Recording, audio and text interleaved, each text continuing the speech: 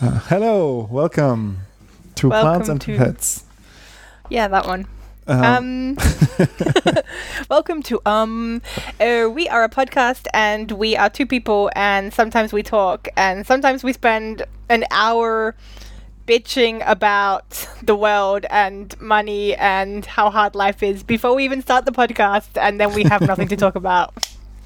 Let's see how it goes when we start the podcast. I mean, I think it's a service to our listeners that we talk about this stuff before, so we don't talk about this stuff on record, and they have to listen to us just being whiny and complaining about how hard everything is. If you want to hear us rant about, I don't know, Jeff Bezos and how he's the worst and Amazon's the worst, that you can... I don't know. That's on our Patreon. Turn up at Yoram's house. if 100 people of you become our Patreons, like first of all, if 100 people of you get together, make us a Patreon page, and then become Patreons.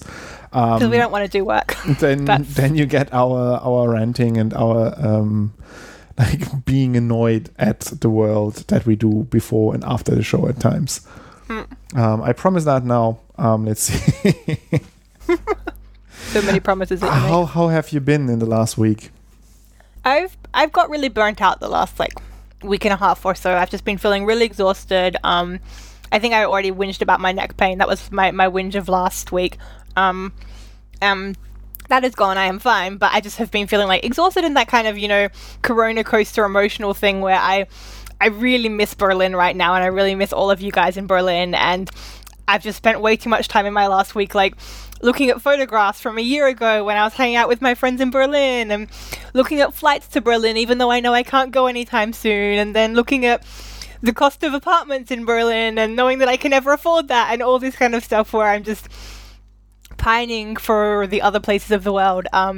So I took myself off work for today and tomorrow, so I'm taking a super long weekend, took some holidays, because again, I have a lot of holidays and I'm not going anywhere this year, so I've sort of done a staycation thing, and that is very, very good. I went for a long walk this morning, got some sun, saw some flowers, did some adulting where I rearranged my pantry, which was very exciting. I just ran downstairs and I flung the cupboards open. I was showing my housemate, look at my beautiful cupboards, and she's like, yeah.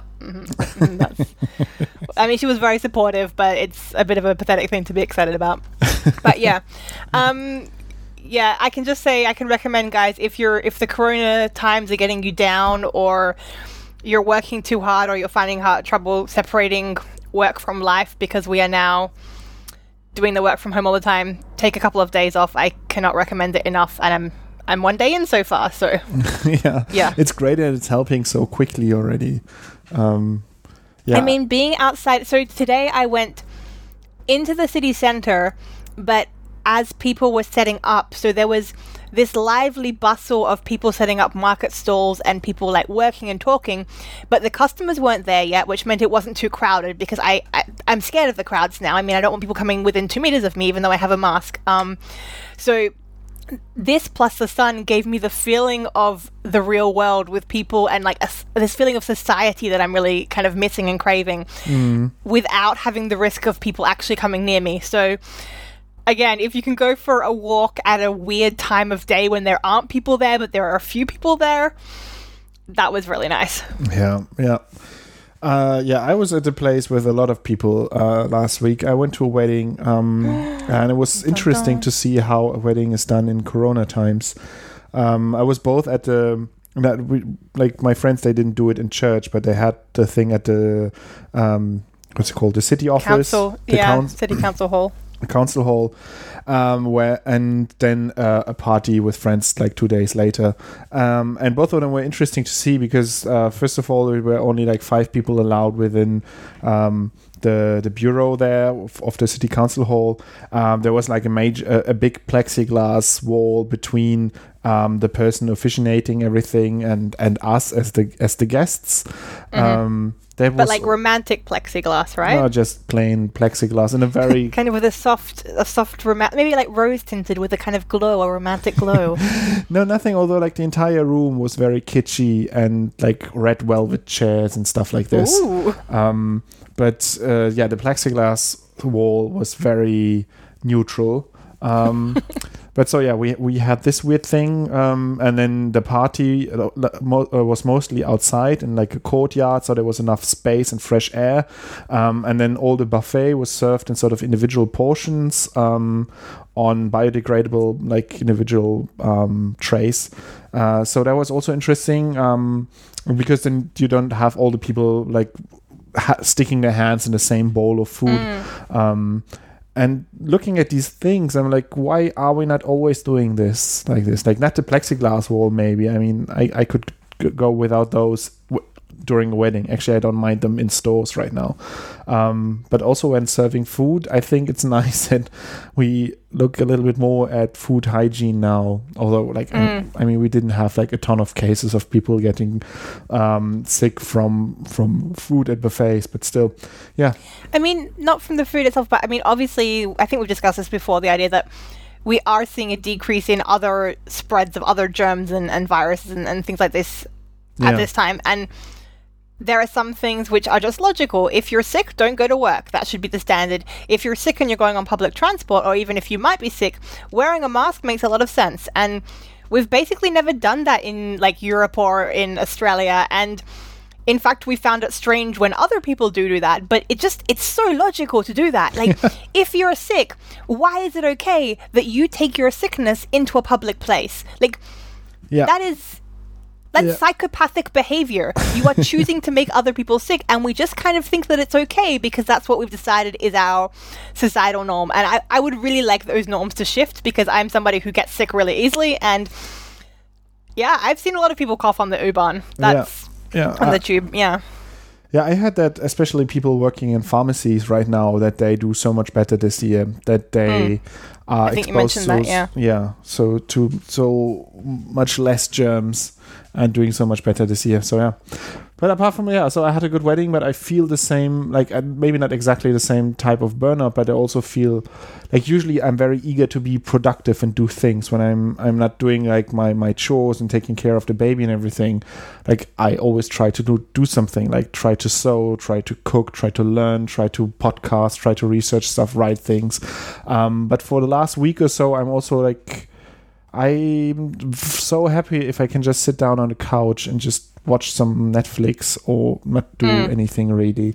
I've spent a few nights where I'm doing that, and like usually I'm doing it, but like I'm interacting with my housemate, or I'm doing it and I'm doing my Duolingo at the same time, or my new thing is I decided I'm going to try and learn the countries in Africa, because if you've ever met me, you know my geography is terrible. And Yoram and I recently did an article about coffee and these like missing coffee species which they were rediscovering in the Ivory Coast and Sierra Leone, and I think around there. And I actually have no idea where those places are. I thought this is kind of a bit shameful. So I'm starting with Africa. I'm trying to learn. There's 55 countries in Africa. I'm going to learn all of those, and then I'm going to do Europe next, because again, it's embarrassing that I lived in Europe for 7 years and I'm still getting confused where Romania is. And then after that, I'm going to move, I don't know, maybe east to Asia. Yeah. I mean, we'll see. I'm learning Polish right now on Duolingo. Seriously? Yeah. For our friend, or just because it's just somewhere because you might go often? We're going to Warsaw next week, and I thought it would be nice if I could speak, like, not speak really, but if I could understand a little bit and say like the standard phrases at least when shopping and doing stuff. And I found it just very interesting, because the language is very different from the other languages that I learned. Mm-hmm. And there's also a disconnect between the spoken language and the written language, as far as like you have to relearn how to. It's the same letters, but the letters when they come together make completely different sounds from what we do in English or in German. Yeah, and they have more of the diacritics or accents, like anyway, like the little embellishments of the vowels mostly, but also for some consonants that I don't even know how to do them on my keyboard. Whenever I type this into Duolingo, it's like Pay attention to the accents. Yeah, pay attention to the accents is what it says all the time. I'm just like, I don't know how to make the little thing under the A. It's like if I long press on A, it's not offered to me. I don't know how I get that. So if any of you are playing cliche bingo with Yoram and I, we've now made bread. We've started sewing. We're on Duolingo. We've done gardening, and I've started some exercising. I'm doing yoga now, so I think that's pretty much a bingo at this stage. I'm not sure what else we can. I also tried paper making, if that's useful. And I cut my own hair and I tried to perm it. So I've dyed it, cut it, and permed it, which I think is like the trifecta of home care. This was only about a month into quarantine. I got bored enough to perm my hair. I have very little respect for my hair because my hair is thinning. I'm going to be bald in some years. I'm seeing how it goes with my father and my grandmother. And I'm very much of the opinion that if I don't like it, I can chop it off. So I thought, you know what, let's try perming it. And it just didn't 5 days stay. into quarantine, I was like, I'm just going to be bald from now on. I wanted to take just a buzz cutter and just like go crazy on my hair, even though it wasn't that bad already. But I was like, nothing I can do now. It's quarantine time. Gotta get my quarantine shave. Yeah. And other hairs can also not be cut. So there's like a kind of net balance of hair. My friend once completely shaved his head bald and he had to grow a bushy beard. And he's like, this way there's at least the same average amount of hair on my face and head region. And yeah, it's kind of okay.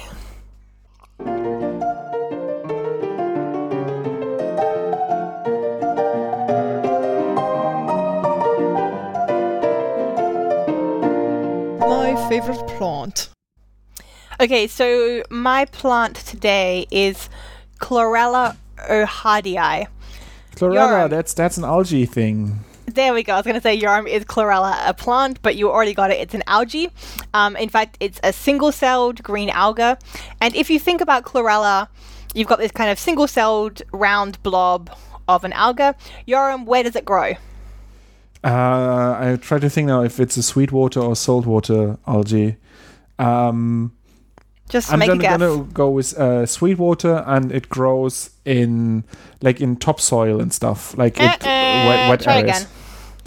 Again. Then desert sand crusts. You cheater. Yeah, I just had Googled it because I wanted to see a picture of it. I always like to look at pictures when you talk about plants, and that was one of the headlines. Yeah, so this is a really cool algae that doesn't live in water. It lives on the crust of the desert. And this in itself is kind of amazing. Yeah. That there's an algae living in the desert. But this special algae is even more stupendously amazing because it can survive and not die even when you blast it with 2 times more radiation than that of maximum sunlight on Earth. So you just turn all of the blasters on, and it's fine. It's just it's fine. And this is because it has some really special properties. So one thing is that we've discussed this a little bit before. To do photosynthesis, there's certain protein complexes that are required. So the photosystems, they're called photosystem 2 and photosystem 1. And photosystem 2 has a certain part of it called the D1 protein, which is quite susceptible to getting damage. Basically, imagine it's attracting all of this light, it's drawing all of this light energy, and it's like a lightning rod, and it's kind of funneling it into one location.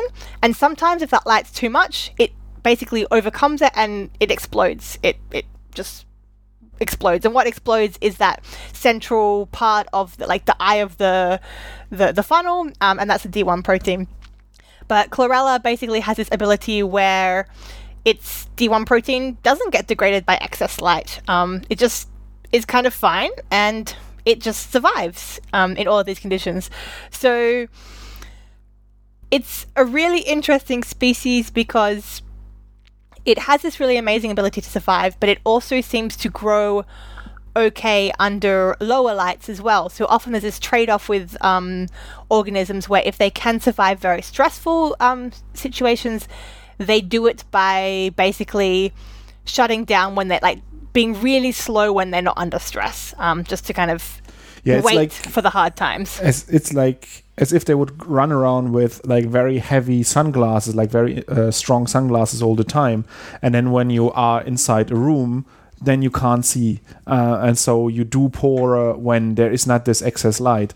In like when for some species that are adapted to this high light, and so it's not that common. That's a good, if you're wearing really strong sunglasses and it is dark, you're going to be blind.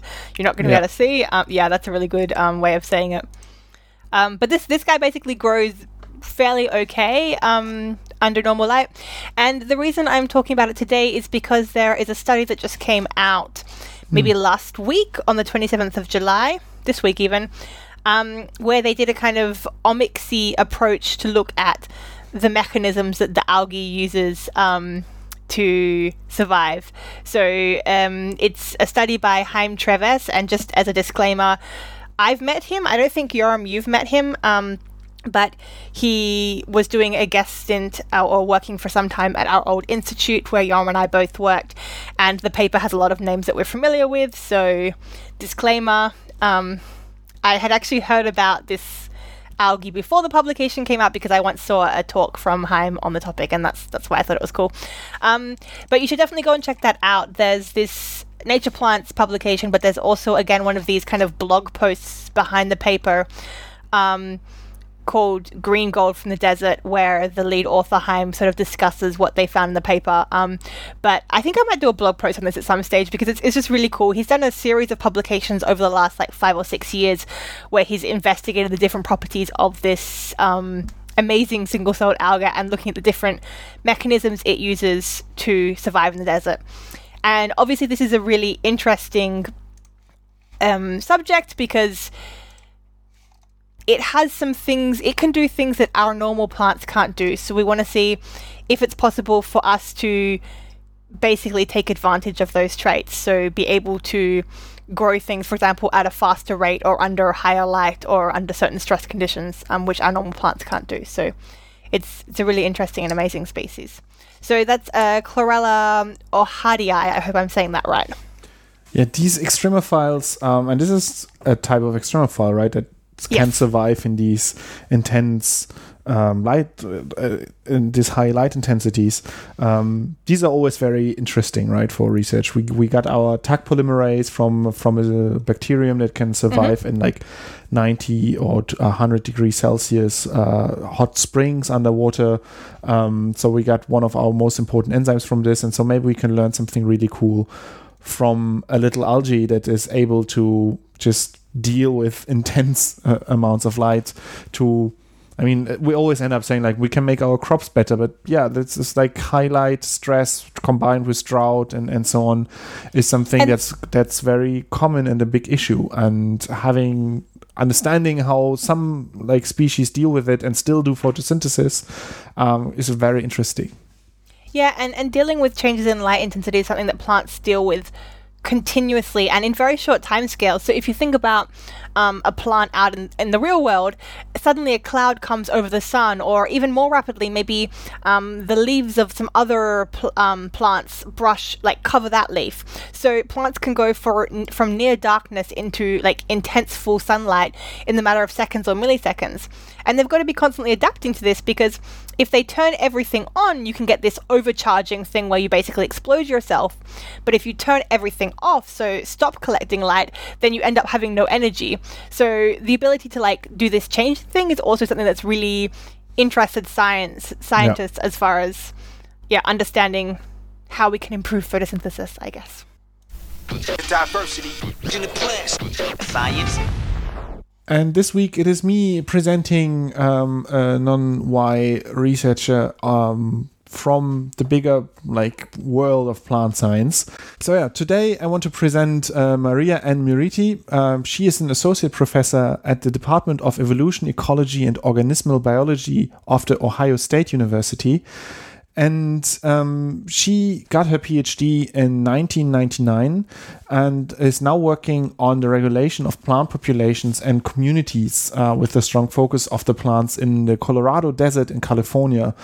And here comes in my lack of geography. I have no idea if Ohio is anywhere near the desert in California. I'm just going to assume it is, but I can't tell. No idea. But the reason why I picked her is because I read an article that she co-wrote. She's the first author on a Nature Correspondence article that's called Hidden Figures in Ecology and Evolution, which addresses the issues that especially Black women face in ecology and evolution studies, but also in the bigger picture. And it's a very interesting read, and I think a very important point to raise, where she pretty much raises the point that intersectional feminism is raising for a long time. That is that there are different ways to be disenfranchised or to be discriminated against, but these things can overlap, and you can't say because of that you are equally disenfranchised if you are discriminated against your sexual orientation or the color of your skin, and especially when these things overlap, then you can have these additive effects, and it's very important to stress that, because very often people who are acting against these systemic discriminations, they sort of have to pick a battle. They have to either support women, or they support Black people, or they support people of non-heteronormative sexual orientations. But then whenever they do that, they sort of have to ignore all of the other ways people can be discriminated against, and this clearly is an issue. And she raises in that article, the point that she often had to choose between working towards better representation of women or of Black people. In her case, she's a person of color, and she says Black women are the ones that are often the most disenfranchised in academia, and makes the point that I find very important, where she says, in all that we do, it's critical to remember and restate that when Black women enter, we all enter. If you set up your system in a way that even the people that see the most discrimination, that they can enter, then all the people who don't see the discrimination can also enter. It's not a disadvantage for the other people now. You make sure that everybody has access to a career in academia. And I really enjoyed reading that. And when I then looked into Maria Miriti's work, she's also on top of her biological research, she's also doing is very active in addressing terms of equality and diversity in her field of ecology and evolution, to the point that she actually publishes research papers in this area, as well as in the actual plant science that she's doing. And I found that just very cool. I think that's very important to have people who, if they have not only an interest but also an expertise in these fields, that they don't feel sort of pushed away or stopping themselves from working scientifically in these other areas, in terms of diversity and equality. There's no reason not to be part of that scientific community if you have the expertise and the interest, even though you are a trained biologist. So I quite enjoyed that, and I can only recommend checking out her lab, the Miriti lab. We're going to link to that as well, where you can find a list of her publications. And something that's related to the article that Maria Miriti wrote is something that I also found, I think also on Nature. That's another article that's too many senior white academics still resist recognizing racism. With a couple I have that flagged also for today. Nemanje Bumpus is the author of that. Yeah, and that's also something that you should read. It's something that we on this show we've talked about extensively, the fact that systemic racism exists also in academia, but this article again puts a good highlight at the struggles and how often people have to justify and explain and really sort of state that this was discrimination, and that something was not just a joke, not just a passing comment, not just something that wasn't meant this way, and so on. I wanted to highlight a couple of things from that article, because I think there was... So the first thing, the introduction to the article is the phrase, "Why did we let you in then?" And this is basically that she started working at Johns Hopkins University, and they wanted her to lead a diversity initiative because she's a black woman, and she wasn't interested. And they were basically like, well, as a black woman, this is part of your job.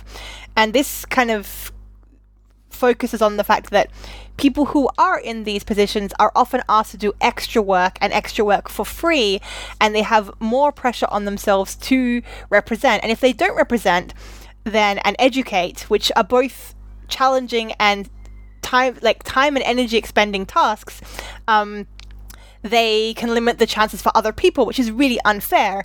And if they do, they end up dragging them, putting more costs on themselves, and then people say, well, why didn't you publish more papers? So this is this kind of no-win situation that people are in. So that was the first thing. The second thing that I thought was really interesting in that was that she was talking about what Yoram just mentioned, this kind of intersectionality problem. And that when people compile lists of female scientists and black or Latinx scientists, they basically always put her as a black woman on the latter, which means that they kind of see this mutual exclusivity. She belongs to the black list, not to the woman list, because the woman list is presumably a larger list and it's easier for them to find other women. This is kind of a, I'm not sure what the rationale, but again, these are not exclusive things, so you shouldn't be saying... this is the thing. What I really liked about her article was a statement, how she responds now. The idea is that whenever she gets achievements, there's always kind of somebody who makes a comment that they're being bestowed because of her gender or her race. In this case, her race being black.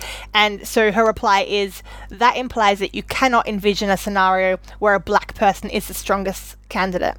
And I thought this was really, really powerful because I don't have her experience, obviously, but I have heard that argument used a lot with women in our field, where oh, look, you've got this job because you're a woman, affirmative action towards women. And that is a really nice way of addressing it. And it's unfair that one would have to address this in such a way, but I thought that was a really beautiful response to kind of say. Yep. And then the final thing that I kind of took from this, and I'm not sure, Yoram, if you had the same feeling, but I was thinking about the way that having to constantly hear, in her case, both anti-black and anti-female comments, but for her, it was mostly about race, so anti-black comments, how this can build up.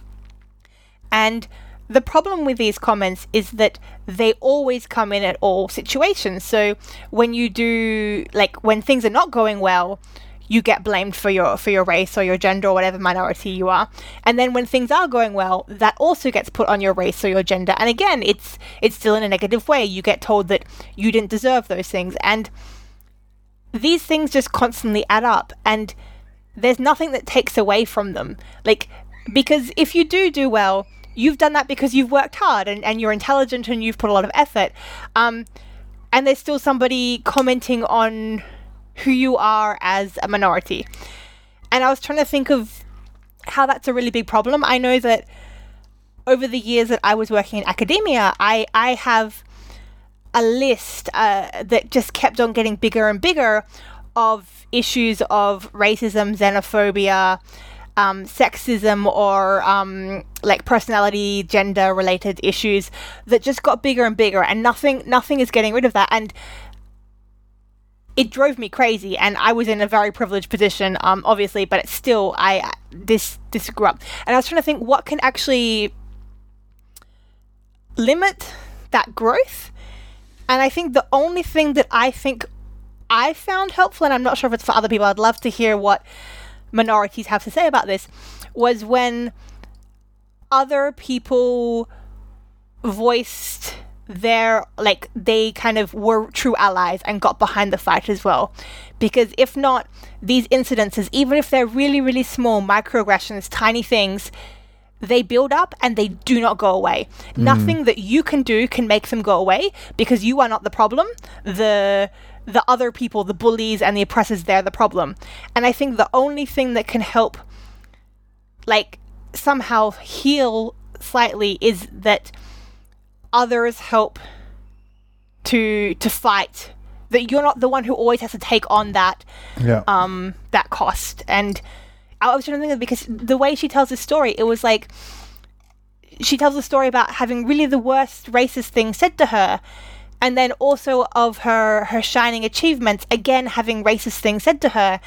And I can't just this being in this world where it's always negative and just piling on negative and piling on negative. And she mentions at one stage that she has really encouraging mentors, but that still doesn't take away from any of the race-based issues. This is kind of an independent thing.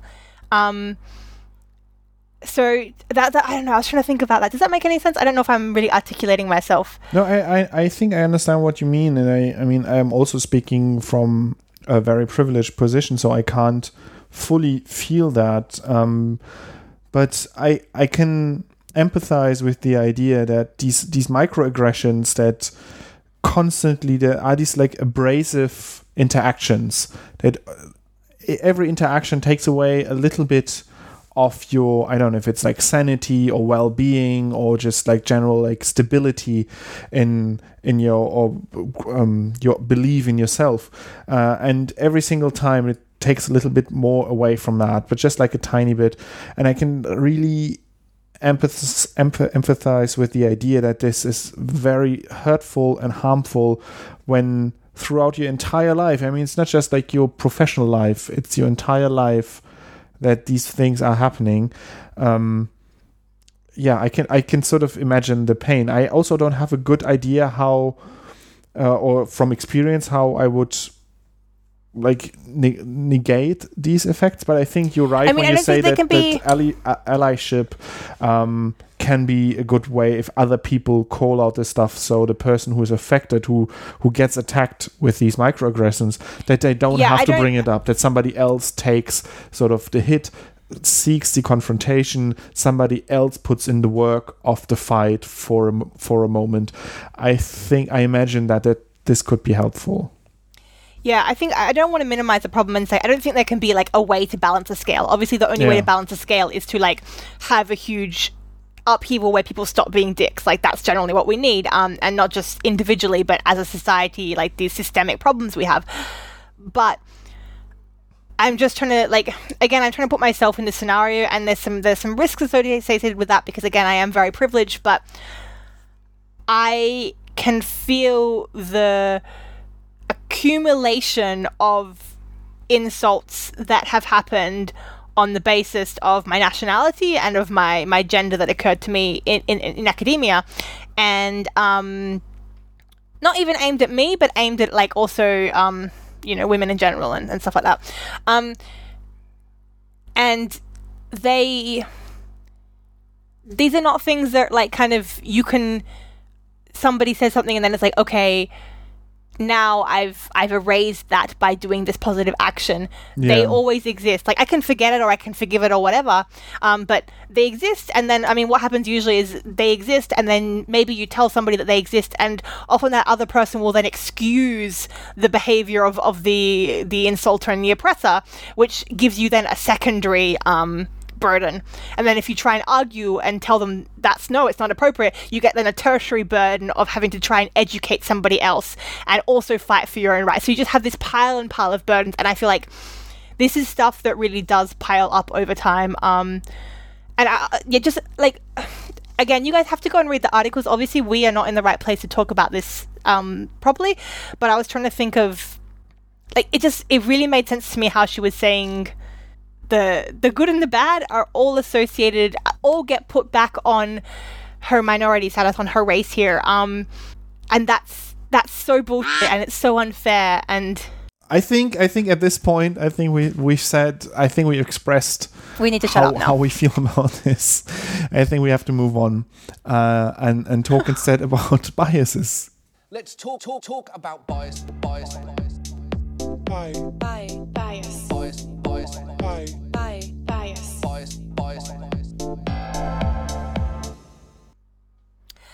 It's me. I am talking. I went right to the end of the alphabet, mostly because I was lazy, and I was like, And this one is called the Zeigarnik effect. So I chose it because it was at the end, and also because it had a kind of cooler name. So it's named after a Russian psychologist called Blumen Zeigarnik, and she was the first one to study the phenomenon. Apparently, according to Wikipedia, her professor was the one who actually first observed it. This is Kurt Lewin, if anybody is familiar with the Gestalt psychologists. I personally am not. But they noticed that a waiter was better at recalling orders if they hadn't been paid for yet. So they could kind of list the items, I'm guessing. But once they had completed the task, so once everybody had paid, they could no longer remember, this waiter could no longer remember the details of the order. So the Zeigarnik effect follows off from this. Blumer then did a lot of studies about this waiter and his ability to remember unfinished things but not finished things. And the effect itself is the idea that it's easier to remember something when an activity has been interrupted and not continued, but once it's finished, we are more likely to forget them than if they're unfinished. And it's linked to a similar effect, which is called the Ovsiankina effect. I'm sorry, I'm sure I said that wrong. But Maria Ovsiankina was a colleague of Blumer Zeigarnik, and she was looking at kind of task interruption. And her effect is the idea that if you interrupt an action, you're more likely to then go back and finish it. And this is because potentially there is some incentive associated to the fact that the task is unfinished. So, like, having an unfinished task, like something on our to-do list that has been half done but has not been ticked off, somehow has like a cost to us, which gives us incentive to finish the task, even if there's no other positive like outcome from finishing the task. Even if the task has like doesn't have a specific use in our brain, having it unfinished is somehow giving us this cost. So for me, I was associating it with the fact that I can never remember my dreams unless I break them. So I can only, like, if I wake up suddenly, and I think that part of that is because of the sudden waking up, so the kind of, instead of slowly coming out of the dream and going through, I don't know, a different cycle of sleep, I suddenly come out and I remember it. But it sort of makes some sense to me, and it also is this idea to me that when something is familiar, is unfinished, I have a weight in my brain that is stressing me out. You know, there's this kind of thing hanging over your head when you haven't finished a task. Like an unfinished PhD thesis. That's like that, where it's like, you don't technically have to do it. It's actually okay if you don't do it, but it's costing you something that it's constantly there. Yeah. I think I have the feeling when I look back at projects that I've been involved in for work, that when a project is not finished, even if it's just on a break, I have a lot more details of it still in mind if I want to talk about it or recall it, than if it's done, if everything worked out, then I'm just like, I have no idea what I've done there. Like I remember some of the details, but I quickly forget a lot of the fine stuff in there. And which also makes sense to me, because your brain is like, I've completed, I can put it away. I don't have to, you know, it's done, and I can just kind of put it into the long-term memory bank eventually. But so that means if you want to remember something, don't finish it. Well, the idea is based on people studying and then stopping their study and like playing a game or doing something a bit unrelated, and the Zeigarnik effect says that they would remember the material better that they were studying if they interrupt their study and do something else and then come back to it. And I think we've also got this idea of like left brain, right brain, like you should stop studying and like juggle for a little bit to kind of give your mind a break, but also, I don't know, switch, you know, the way you're thinking. I should comment that this was developed by Blumer Zeigarnik in like the late 20s, so 1927 I think is the original publication. and it's since been shown to be maybe not particularly true. There are several studies performed later in different countries which have attempted to replicate the findings, and they couldn't find any significance between the finished and unfinished tasks. So this is studies that happened in the late 60s. So maybe it's not true, but it is something that sounds very logical to me. So I'm going to go with my own, what is it? The bias where... our own anecdotal evidence. No, confirmation bias, where I already hold a belief, and therefore I believe that the Zeigarnik effect confirms my belief, and therefore it must be true. That's a very good point. This is where the fun begins. This is where the fun begins. This is where the fun begins. And this week I have something that I found on Technology Review, and it's called 10 Tips When Talking to People About Conspiracy Theorists.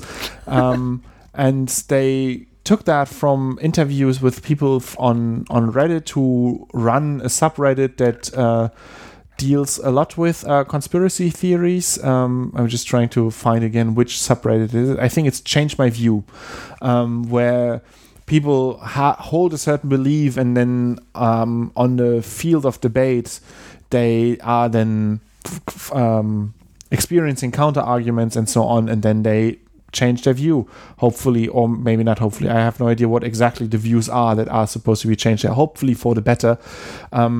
But I found it interesting for the list of 10 things that when you talk to somebody who very strongly holds a belief, and I think in our field, in plant research, it's not always necessarily a conspiracy theory, but you have people who are very strongly opposed to genetic modification, or to industrial farming, or to even climate change and things like this, where it really goes into conspiracy theory territory. And these can people that we get in touch with, and where we would like to have a sort of a productive conversation, or like a constructive conversation with them, without just shouting at each other that the other side is wrong. Should I try to guess the 10 things, or is it too tricky? No, I think they are very basic things that are just like don't attack the person. Like, don't do ad hominem attack. Yeah, I think that's even number one here. That says always speak respectfully. Okay.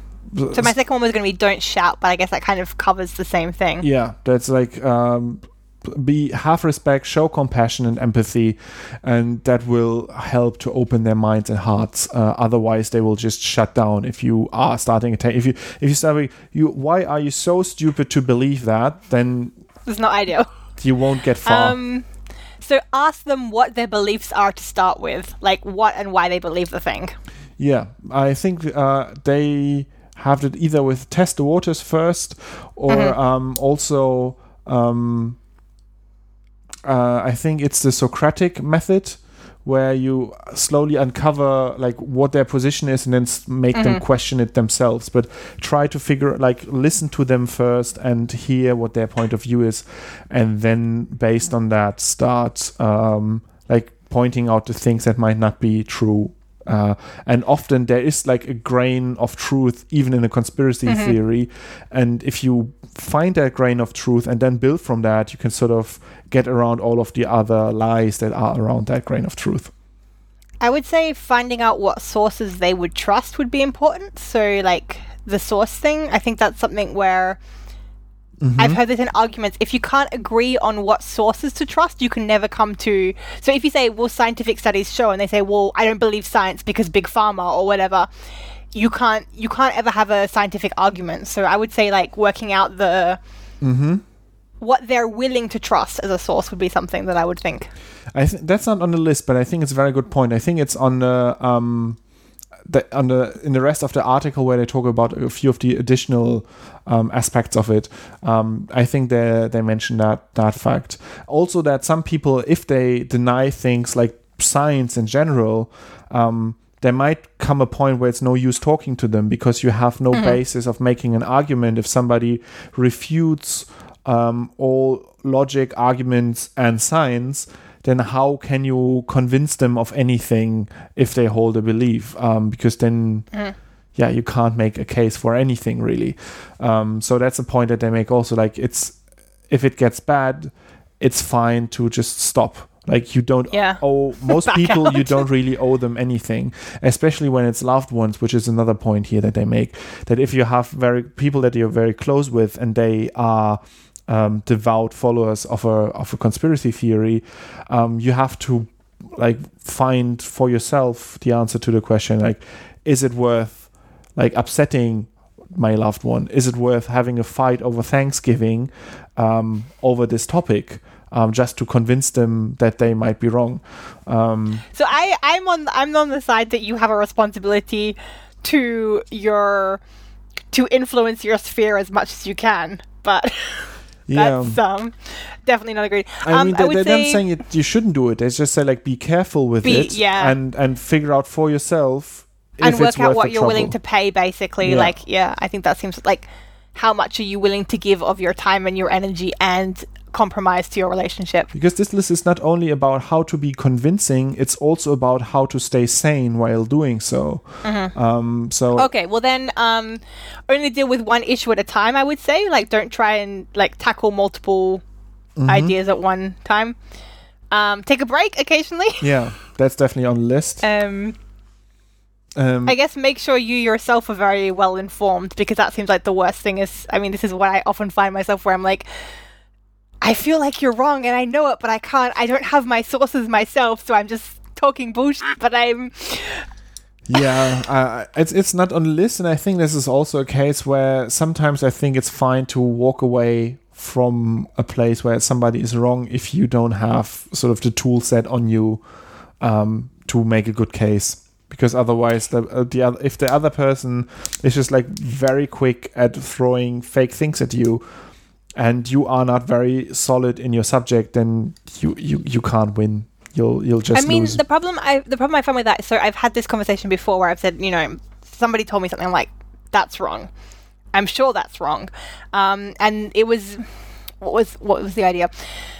It was the fact that, Trump is currently taking children away from their parents and locking up children. And the person was like, well, I think that was happening before in Obama. I'm like, I'm just really certain that's not true. But I didn't have the resources. I had heard about it via This American Life. I didn't have any resources. I was like, that's just not true. And then afterwards, I went and Googled it and I checked it and it was not true. So, like, I was like, yes, vindicated. But then I was in the situation where I definitely could not then go back to the person and be like, by the way, I Googled this and you are wrong and I am right. Yeah. So... Yeah. Yeah. I don't know the other ones. You have to just tell me what the... I mean, one of the things is, like, go private. So if you find something on Facebook, don't publicly in the comment chain try to make the case. Write a direct message to that person. Because on a comment chain, you always get then bystanders jump in there. And that can be often very detrimental. Either people who are then even further down the rabbit hole of the conspiracy theory, or other people that want to help but are actually doing a very bad job, and then they become insulting or something like this. So if you go private, then you also give the other person, like, sort of a safe space where they can admit that they're wrong, because they're just admitting it to one other person. They would never do that in public. Yeah. So go private. Then test the waters, so try to see if they would actually be willing to change their mind. Ask them, like, stuff like, what would it take you to change your mind? And if they say, like, I will never change my mind on 5G causes corona, then... It's okay to rage quit. Yeah, then you can just say, okay, fine, there's nothing I can do here. Then turn off Twitter and or Reddit for the day and go to Instagram for a bit, guys. Like, yeah, I think that's the point. Like, if it gets bad, stop. It's fine to just, like, shut everything down and go for a walk, do something else, and be like, I don't have to invest in here so much. Then there's the truth sandwich idea, that whenever you refute something, instead of just saying you believe 5G causes corona, but actually it's not causing corona, if you do this, then you have, if you just look at the numbers, you've stated the fake science and the true science an equal number of times. And a very simple cognitive bias that we have is that is repetition. The more often we hear something, the more likely we are to believe it. So if you just based on that, if you want to have more weight on the truth, do a truth sandwich where you say, Corona is not caused by 5G towers. There's some people who believe that 5G networks are causing Corona, but recent studies have shown that this is Corona is a virus particle. 5G communication is based on an electromagnetic wave. These are two very different concepts, so they don't go together, so it doesn't cause it. So you always wrap the fake thing that you are refuting in two layers of truth, even if you are repeating yourself, because that's the point of it, to repeat yourself. Repetition is also very important to drive something home, yeah. And I think the last thing that I want to pick from this list here is that every little bit helps. One conversation, even if it goes on for a long time on like a messaging for a couple of days, one conversation is probably not enough to change somebody's mind completely, especially when they're very far down the rabbit hole. But if that happens time and time again, that people take the time to convince them, they might actually change their mind. So even if you have the feeling that you couldn't completely convince someone, maybe you just put like a little bit of a grain of doubt in them, that they start questioning what they believe in. And a few weeks or months down the line, they will have come around. And I mean, that's something that, I mean, that's happened to me many times, and it should be happening to you. And if you feel yourself saying, I've never had a conversation and then changed my mind, well, something's wrong with you, go and look into that. I mean, often I've been in situations where I've been in a discussion with somebody and I've really passionately argued my case, and then afterwards I've thought more about the other person's point of view and kind of looked into it a bit more and be like, you know what, they weren't completely an idiot. Like, actually, there was some good situation, like some good information there. So it's also okay if the person doesn't change their mind immediately. Like, just stop and go away, and they might change their mind in a week's time, or like this can also help at some point. Exactly. So that's 10 tips when talking to people about conspiracy theories. We'll link that as well in the description. On a very similar comment, at Retroisian, on Twitter, I believe, has a statement that says, I give my kids 50 cents every time they see an unmasked person and loudly say, why isn't that person wearing a mask, Mum? Highly recommend. And I really love this idea because we've just had that it's now government recommended that people wear their masks in shops and on public transport in the UK. And I've been out in the last couple of days and noticed that a lot of people are not doing this. And unfortunately, the stores are not enforcing it because, I don't know, civil rights, whatever. But I spent a lot of time on my shopping trip last weekend wanting to ask people why they were not wearing masks and wanting to explain to them that them not wearing masks is endangering my life, but not wanting to do that because that would then involve a conversation, which means they would be more likely to spit their disgusting corona on me. So if you have small children, highly recommend. I really love this idea. I'm always careful about the idea of like giving children money for simple tasks, because that reinforces the idea that it's only worth doing something if you immediately get paid for it. But apart from that, I really I'm down with the idea of having your children being do very your dirty upfront. work for you. Yeah, I think this seems like an objectively I mean, I can see a possibility where somebody actually can't wear a mask for medical reasons and then that being not very okay. But based on the amount of people who are not wearing masks right now in London and the amount of people who I can imagine have severe respiratory syndromes which make it impossible for them to wear a mask or stay at home, I'm guessing that a lot of those non-mask wearers are just like... on the same topic of masks and so on, I found an interesting article on The Atlantic on the hygiene theater, which is related. Have you heard about the security theater? This is the idea that... the idea that when we go onto the planes, we go through the theater of like not having more than 100 meals and like getting things checked. But the reality is it doesn't do anything.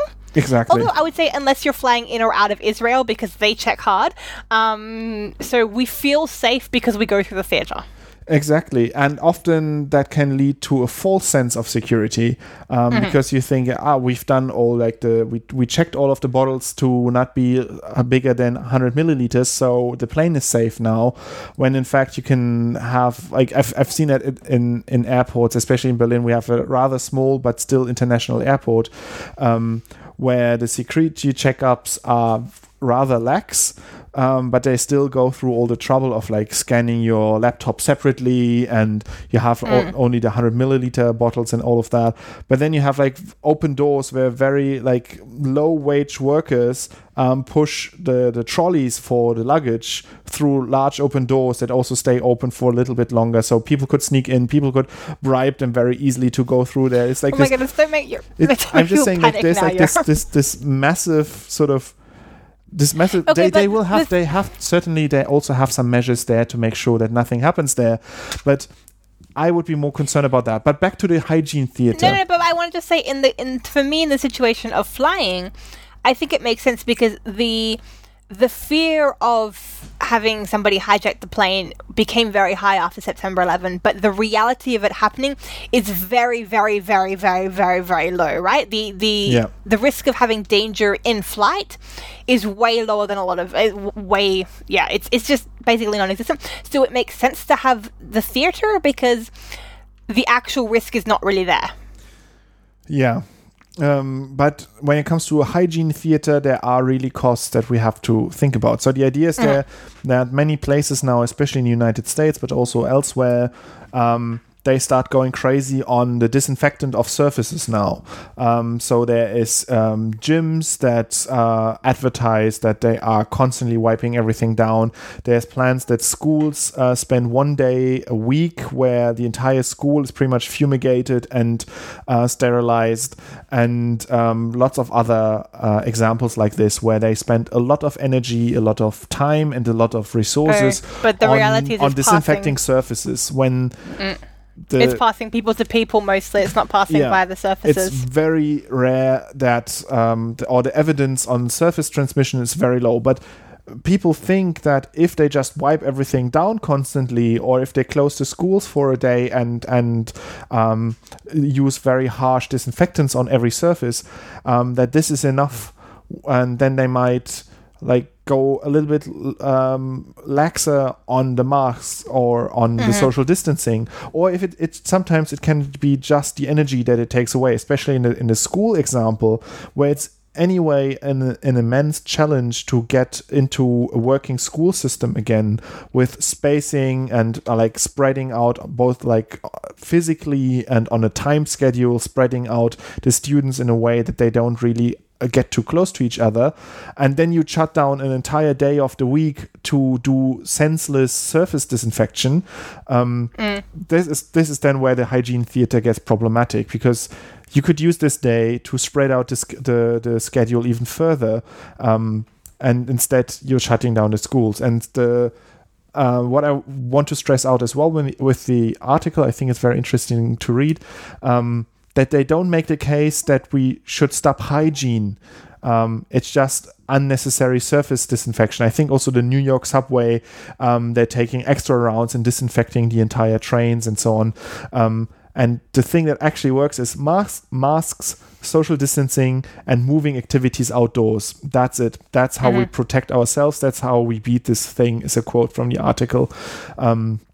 And we should focus our energy on making masks available to everyone, making sure that our events and our work and everything is set up in a way that social distancing is possible, and that whenever we can, we move activities outdoors. And this is much more important than, stopping a subway train and disinfecting everything or closing down the school.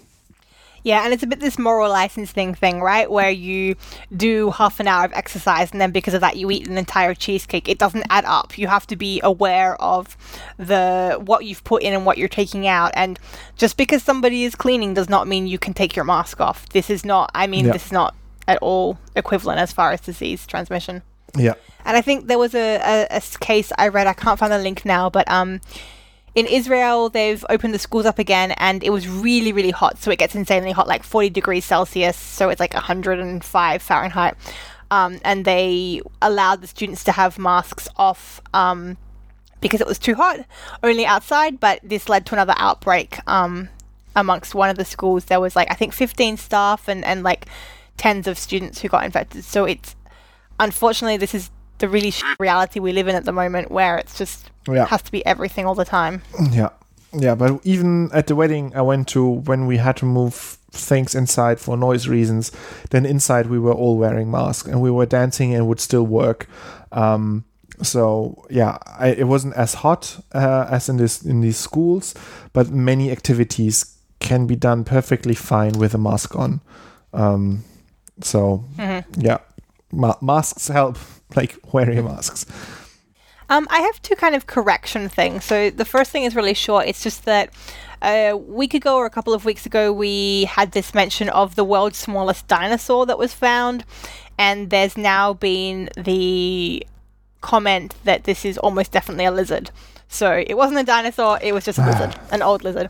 It was super, super cute and tiny, and it looked very peacefully snuggled in its amber block.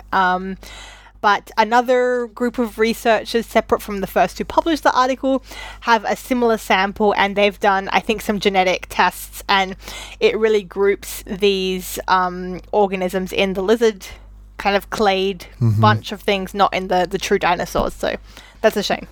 And the second is not really a correction, it's more a Tegan correction, as far as 2 weeks ago when I was doing my diversity, I was talking about Elka Mackenzie, who was born Evan Mackenzie Lamb and had a gender reassignment later in life, or became their representative gender later in life.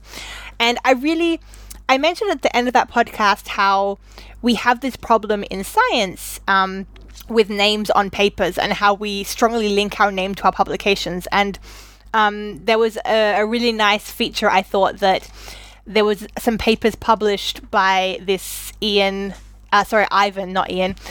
Mackenzie Lamb, who was the botanist, and in some of the later papers they put their other identity name, Elka Mackenzie, on the paper as a co-author. And I thought this was really lovely because it was kind of trying to give Elka Mackenzie their true identity, some claim on all of this scientific work that had been happening for years. And I tried to express how this is a problem, but I did a really poor job of it, and I was frustrated at myself at the time because I wanted to say something and I couldn't say it nicely, and lo and behold, I'm really happy to say that somebody who has much more ability to say the right thing has now published something. So Teresa Jean Tannenbaum has also published, I'm sorry, it's also in Nature, but there is a statement that is called "Publishers Let Transgender Scholars Correct Their Names." And I read this, it came out on the 22nd of July, so just like a couple of days after our last podcast, and it really perfectly, go and read this. I tried to say things and I said them poorly, and this is just, this is what I was trying to say, but I didn't have the experience or the intellect to say these things. So I think it's a really important issue, and this kind of highlights the problems with not allowing renaming for people who are transgender.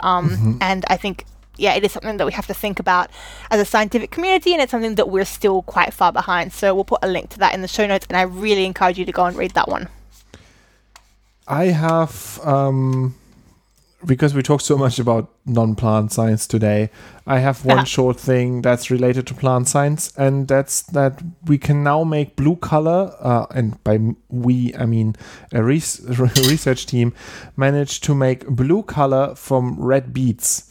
The color blue from organic sources is a difficult thing. Usually we have metal ion compounds Indigo. Like copper ions that are bound in a molecule that then gives a blue color. Like copper sulfate is the most known one, but there's many other things where the copper ion is the thing that's making the color of the entire chemical compound.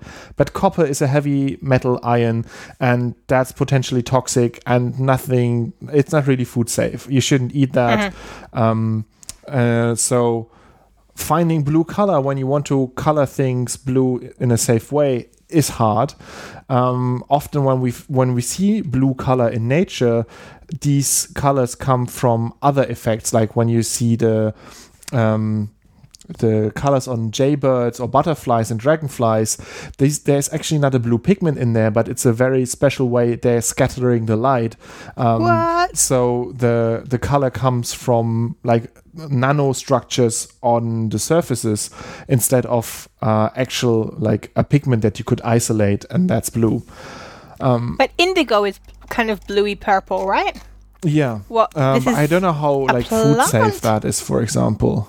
Okay, that's how we color blue jeans, I think. It's with indigo. Yeah.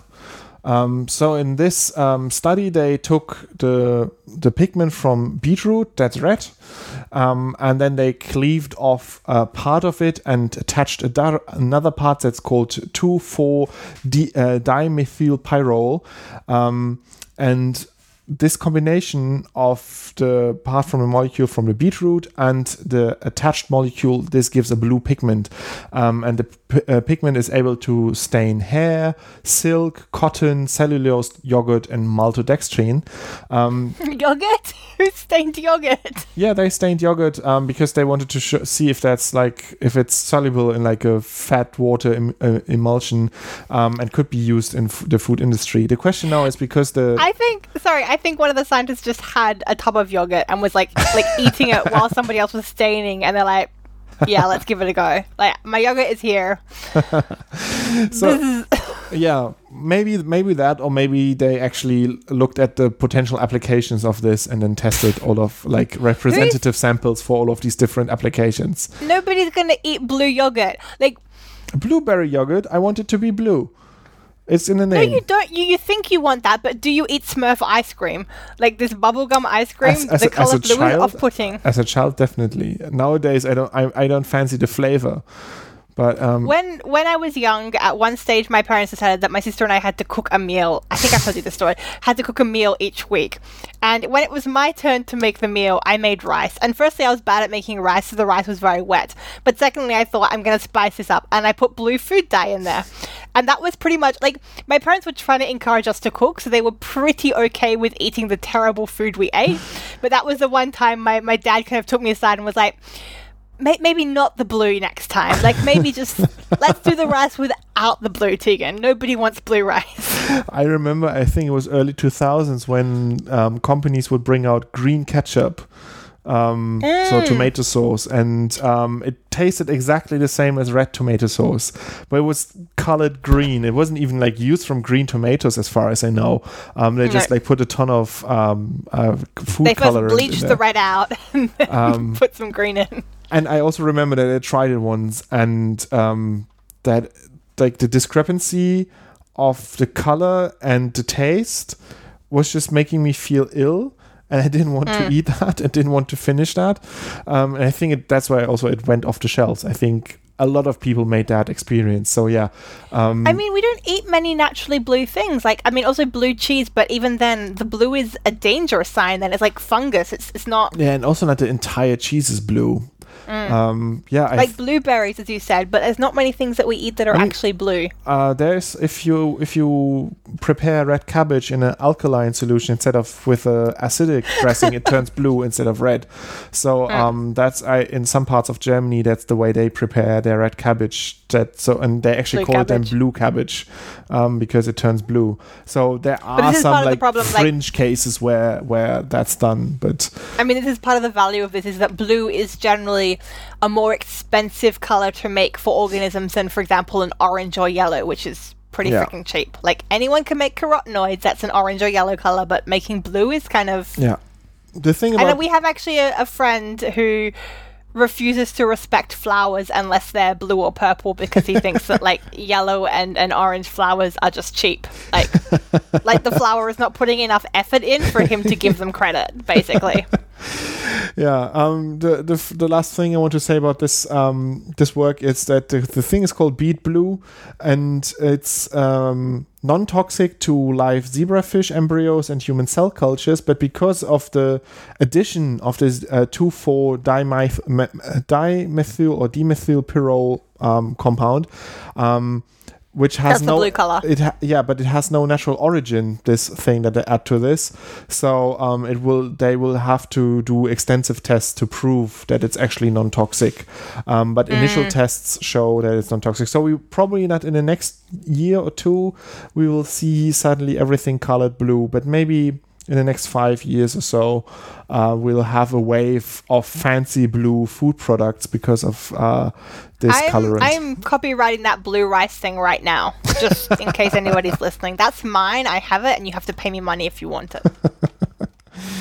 Yeah. That's really cool. Okay, the very quick plant fact I have is that I was this many years old when I learned that there are different types of deciduous. So, Yoram, if I tell you about deciduous trees, what do you think? I have to look up what deciduous means. It's like the opposite of evergreen. So the trees that lose their leaves every year. Mm-hmm. What do I think about them? Why do they lose their leaves? They lose their leaves. I think they lose their leaves to avoid dehydration, because when it freezes, the water in the soil is not available anymore. But the leaves still transpire, and that sort of sucks the tree dry. Okay, well done, Yoram. You said the buzzword that I wanted, which was they try to avoid freezing. But actually, there's something called drought deciduous plants, which are plants that lose their leaves in the heat of summer for basically the same reasons. They do not want to transpire. They do not want to deal with drought. Yeah. But because it's too hot, not because it's too cold. And I think it's ridiculous that I was raised and educated in Australia and I had not come across the concept of drought deciduous, but I somehow knew about your stupid European cold weather deciduous plants. Like, there's clearly a bias in our I'm sure that cold weather deciduous trees are much more common than hot weather deciduous plants. But I came across this concept and it was one of those things where I was like, how did I just not know that yet? That seems... Yeah.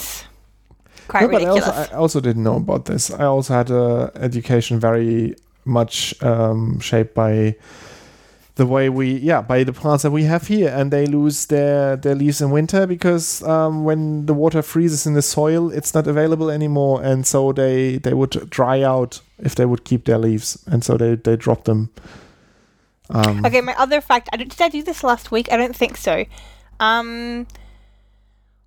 What do you know what mola mola is? No. Can you Google mola mola? Isn't mola like a type of tooth?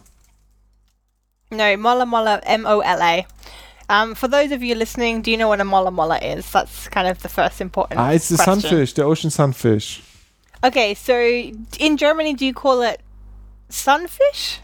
Wait, I would have to look that up because it's not native to Germany as far as I know. So well, it's found in the Mediterranean, so it's kind of closer to you than it is to me. No, we call it the lunar fish, the moonfish. Okay, exactly. So I was talking to my Italian friend about this sunfish, and she was like, "What the hell? That's not a sunfish. That's a moonfish." So I think it's this. In case you haven't seen it, I really encourage you to go and look at a mola mola. Like, just Google it because it's the most ridiculous looking fish. It's huge and it's fatty and it's just a ball and it looks like a moon. So that's why it's called a moonfish in many languages. It's also called a sunfish because they like to sun themselves. They kind of like float to the surface and just like let themselves get they kind of sit on their side. I think that's why it's called the sunfish. But the other reason it might be called the sunfish is because of how the baby mola mola looks. So Yoram, I'm now encouraging you to type mola mola baby into Google and look at what comes up. And guys, stop what you're doing and go and do this. It looks like exactly like a sun. It's like a sun that you would draw when you're a kid. It has little spikes that are the rays of the sun. Yeah. And it's yellow and it has this cute little eyes and it's a sunfish. Like, it's clearly not a moonfish, it's clearly a sunfish. Yeah. Yeah. Okay, that's basically This is what I want to say. it looks like a real Pokemon. Like you would have like the first evolution of it would be a sunfish, and then it would evolve into the moonfish, and just like grow bigger, and then suddenly take the shape of the moon. And like there must be moonfish Pokemon. let's see if that exists. No, I need you to do one more thing. One more thing, okay. The next thing is in Google, type Mola Mola skeleton, keeping in mind your original Mola Mola and what he looks like, and now look at the skeleton of a Mola Mola. Yeah. It just doesn't make any sense. It's like a head, a spine, and then kind of a butt and feathers, like wing feathers, all at the bottom. There's like this massive empty space that's just like cartilage and meat and not bone at all. And I wanna set out a question for our listeners here. Is a Mola Mola the proof that God does exist? Because there's no way evolution could have come up with that shit. Or is it proof that God does not exist because this creature is very, very ungodly? Like, it does not make sense that his fins would be so close to his, like his flippers and his tail should be close together. It's ungodly. That's the only way to say it. So I would like your opinion on this. Yoram, have you got a vote on whether it's ungodly or godly? I think it's godly, but I think I want to mention here, when we talk so much about the Mola Mola, that there is a sort of a meme or a story that goes around for a while, where a person is very angry at the Mola Mola, and tells a lot of what seems to be like facts about how stupid it is, how it's like the largest bony fish, and that it has no, they say like in all caps, and with no purpose, every pound of that is wasted pound, and every foot of it is wasted space. They are so completely useless that scientists even debate how they move, and so on and so on. And that led to the fact that many people like started to hate it because based on this like very long thread of somebody hating on that fish, and when they would encounter it in the wild, they would throw rocks at it and so on, to the point that some ocean experts, like marine biologists, they would say like most of the stuff that's written in that is not true. So these are like scientists know how they move, and they are like important in their ecosystem and so on. And so whenever you see that rant shared online, because it's written in a very funny way, just know that the Mola Mola is not that terrible. It's actually a very nice fish, and it has a purpose, and it looks ridiculous, and it tastes great. But just like leave it alone. Leave Mola Mola alone. I mean, it's basically a fat head with a stupid-looking tail and little fins, and it can weigh up to 2.3 tons. Like, that's insane. It's like 2 cars worth of fish. It's huge and muscular and fatty, and I don't know. I think I'm going to hate on it. I think that's I I have a friend who once saw them. She went into the Mediterranean and was like doing a boat cruise, and she saw them sunning, and she said it was just the most beautiful and amazing thing. And I think the fact that they look like tiny suns when they are young makes me lean towards godly instead of ungodly, but wow. Such weirdos.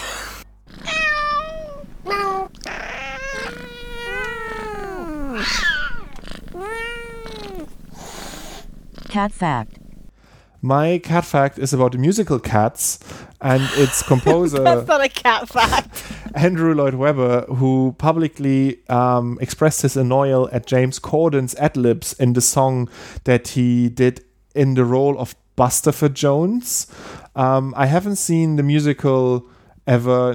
I haven't seen the movie. I've seen a lot of takes on the movie and YouTube videos about the movie, so I know. Oh, we've had the discussion before, Yoram. It's a major flop and it's a terrible movie. But I just like that in amidst all the terribleness of everything that is the Cats musical and the movie, that Andrew Lloyd Webber goes public and to say just like specifically James Corden's things that weren't in the lyrics that he said between the verses, that these things were terrible and that he tried to get them cut, but the producers didn't cut them, and that he's still sulky about it.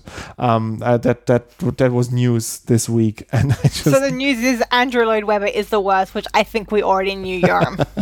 Yeah. And also, like, I really want opinion on this from other people as well. I have had this argument with Yoram for 7 years now, that he's not allowed to criticize a thing unless he's actually actively engaged with it. And he hasn't just engaged with people talking about it on the internet. He has to watch or read the original piece. Have you watched Cats yet? No. Okay, no comments from you on Cats. There's things you can know without experiencing them firsthand that they're bad. It's like... Okay, I agree with you, that's true, but then you can opt out of seeing them. You cannot criticize them. That's my argument. I'm just repeating Have the you read 50 Shades of Grey yet? Because this came up like 4 years ago with 50 Shades of Grey. No. And then like 3 years before that with the Twilight series. That's why I'm not critiquing them in detail. I'm saying, like, I don't like them, and I've heard people say these things about them. It's not true that you don't like them. You could watch Cats tomorrow, and like that could be the love of your life. You could leave your wife and baby, dress up like a cat, and move to Andrew Lloyd Webber's house and start meowing. Like, this could be the thing for you, and you do not know because you have not watched it. Yeah, but I think I'm taking my chance at like not trying that. No, I disagree. Okay, I have an also terrible cat fact, which is that I've been following the Getty Museum Challenge on Instagram, and it's basically, I'm sure you guys all know about it, it's where people dress themselves up and take a photograph of themselves, which imitates a picture from the Getty Museum. Or actually, I think these days it's not even from the Getty Museum, it's just like any classical painting or photograph in a museum. I love every single image that comes out there, because some of them are so perfectly close to them and some are so ridiculously far away but still recognizable, and I love all of them. I can't see enough of those. What would you be if you had to be something? I know too little about modern art to say that.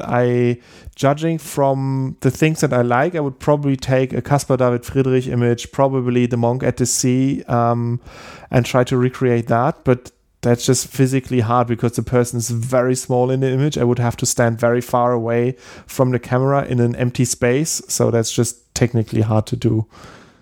Okay, I've now put a link to, can you see it on the Word document, to my favorite one so far, and hopefully we can put this link in the show notes.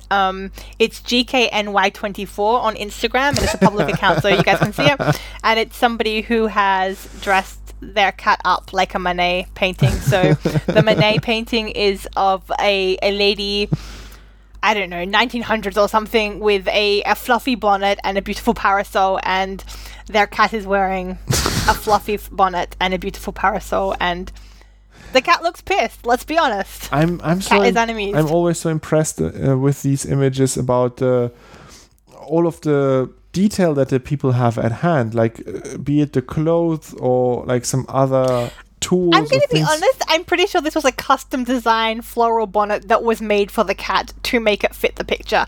I don't think she or he. I feel like they've just committed here. Yeah, because like if I even look through the galleries with these pictures, sometimes it's just household items that they use in place of the original item, but very often, especially when it comes to the clothes, they are so close to a real thing, and these are not just things that people have lying around. I mean, I'm looking at one picture. I don't know what the original artist is, but it's sort of abstract, and like a bouquet of flowers is in the hands of a woman there, and so in the remake, the bouquet of flowers is like 2 toilet paper rolls on sticks, because they're also wide. So that's something I can understand where that comes from. But then I've seen others where they have just like, or somebody is replacing a Frida Kahlo image with parrots, with just like green cleaning detergents that are arranged the same way the parrots are arranged on the body. So I can understand that. I think they're really. I would thoroughly recommend if you need a mental break and you just want to look at fun photos and pictures online. This is the place to go. Go to the Getty Museum Challenge hashtag. I think hashtag Getty Challenge or hashtag Getty Museum Challenge are the two options, maybe. Yeah. It's just so good. There's many examples with toilet paper. And what I really like is a lot of them have people involving, like it's kids, and I can imagine that it's parents who are doing homeschooling now because of the lockdown, and they're finding ways to entertain their kids, and this just seems like a really beautiful, creative thing to do as well. Yeah. I just said it. I love this challenge. There's nothing I dislike about this, which is very rare for me. I love everything about it. This is true. It's very rare for Yoram. Yeah, I think that's it. That was kind of a cat fact. Kind of, yes. Yeah, there was a cat in that. There was a cat in that. I think that counts. So, if you want to get in touch with us and tell us where we went wrong or where we went right, but like we enjoy getting corrections, but also if you have additional points or things you want to say, you can get in touch with us on social media. On Twitter, you can talk to me. That's at plantspipettes. On Twitter, you can also tell Yoram that he should go and watch Cats, the musical. And if you want to talk to me to tell me that Yoram should go and watch Cats, the musical, I'm on Facebook. It's at Plants and Pipettes. And I'm also on Instagram at Plants and Pipettes. Did you watch Cats? No. Yeah. I have other things to do. But do you notice how I'm not complaining about Cats? Do you notice that? We also have a website. It's www.plantsandpipettes.com, and there we publish twice weekly stories about new and cool things that are happening in plant molecular biology. So this week we're talking about microplastics and how they can get into plants, and then we also talked about something else which I forget. Rice, and how researchers discovered 2 genes that help rice to keep its head above water when it's flooded. Yeah, that's... That's so selfish of me. I don't remember because I didn't write it. It's fine. I feel the same way. I'm looking at the things you write and it's just like, yeah, whatever. Mm-hmm. The cool stories are written by me. But as long as we both feel that way, I think it's fine. Yeah. And... Yeah, you can rate us wherever you find a place to rate podcasts. Tell your friends about us. That's honestly one of the best way to support us. Just spread the word that we exist and that we do things that are sort of adjacent to plants. And we also have another plant adjacent thing, which is we are with Ellen Earhart running the Plant Book Club. So if you want to hear a much more structured podcast where we talk about, each month we talk about our opinion on a book that we've just read, all three of us, on a plant-related topic, check out the Plant Book Club in your favorite podcatcher. The opening and closing music is Caravana by Philip Gross. And goodbye. And goodbye. Oh, by the way, we're doing probably a little summer break. So for 1 or 2 weeks. 2 weeks. For 2 weeks, you will have a break. And then we'll come.